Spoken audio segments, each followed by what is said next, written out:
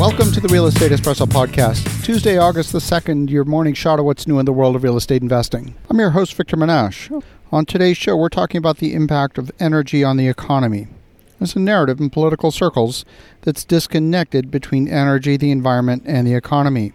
Now, this is a real estate podcast, but real estate doesn't perform as an investment vehicle in a vacuum. We're a strange place in energy and commodity markets where we have falling energy prices. There's numerous analysts in the mainstream media offering interpretations that frankly seem more politically motivated and, in my view, disconnected from the supply and demand fundamentals. The result is a mirage of economic signals that could be very misleading if you were to make business decisions based on those metrics. The Biden administration is making weekly decisions to draw down the Strategic Petroleum Reserve by nearly 1 million barrels a day. In recent weeks, the drawdown, for example, last week was 5 million barrels. My personal opinion is that this move to use strategic petroleum reserves at a time when we have rising risk of renewed Cold War against the backdrop of a hot war in the Ukraine is nothing short of irresponsible. The Strategic Petroleum Reserve was at 85% of capacity at the start of the war in Ukraine. These reserves have been bled down to levels not seen since 1985. This is a time with global rising tensions. The Strategic Petroleum Reserve should be built up rather than being spent as an election bribe in advance of the upcoming midterm election. The roughly 1 million barrels a day distortion in the market is not being properly discounted by energy traders, and in my opinion, we can expect oil prices to be headed higher. Perhaps the Biden administration is thinking they'll keep spending oil from the Strategic Petroleum Reserve until the election. But that would be a dangerous move for energy security in the United States. Saudi Arabia is not going to increase production, despite friendly signals following President Biden's visit to the Middle East in mid-July. They don't really have the capacity to increase production, very much above current levels. Now, there is talk of falling energy demand as the economy slows. There's talk of building oil inventory on a global short-term basis.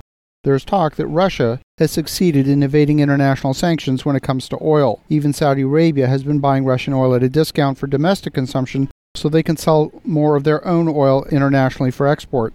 Perhaps the Saudi imports of Russian oil will enable a modest increase in Saudi exports, but there are signs Saudi Arabia has reached peak oil. And peak oil is the point where production will decline as reserves in the ground get depleted. The big issue is that we've experienced a decade of underinvestment in energy, followed by 2 years of dramatic underinvestment during the pandemic. 2022 has seen a resurgence in drilling activity in the U.S., and domestic production is now running at about 12 million barrels a day. This is still 1 million barrels a day short of production quantities in 2019. On the natural gas side of the market, we have a 20% reduction in U.S. LNG export capacity as a result of the fire at the Freeport facility last month.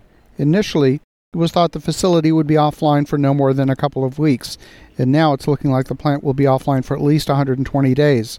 At the same time, Russia is starving Germany of natural gas by delivering only 20% of normal flow of the natural gas through the Nord Stream 1 pipeline. This is going to make it difficult for Germany to stockpile any reserve for the coming winter, which will force Germany to make the difficult decision whether to restrict heating gas for domestic heating or restrict gas for industrial manufacturing. Manufacturers have already been put on notice they will be subject to gas restrictions this year, and German companies are rapidly trying to adapt and move manufacturing to locations where there's access to abundant sources of energy at low prices. This could ultimately benefit those locations in the U.S. along the Gulf Coast that have a strong pipeline infrastructure and some of the lowest energy costs in the world. But perhaps the lowest energy costs can be found in those locations where energy is literally being wasted. Many wells were drilled for oil and produce natural gas on the side. But if the pipeline infrastructure doesn't exist, the oil company has little choice but to flare the gas at the wellhead. As LNG capacity grows in the U.S., we might see increased international demand consuming U.S. gas and causing prices to rise in the U.S. to the point where adding that pipeline infrastructure makes economic sense. I personally hate the notion of all that energy going to waste and causing pollution with zero economic benefit. The drop in energy prices we've witnessed in the past month is not an indication that inflation has peaked. It's not an indication of reduced demand due to economic slowdown. It's a result of the government putting their thumb on the scale and distorting the market for political gain. It's a mirage. It's an illusion that, frankly, will impact the economy for years to come. As you think about that, have an awesome rest of your day. Go make some great things happen, and we'll talk to you again tomorrow.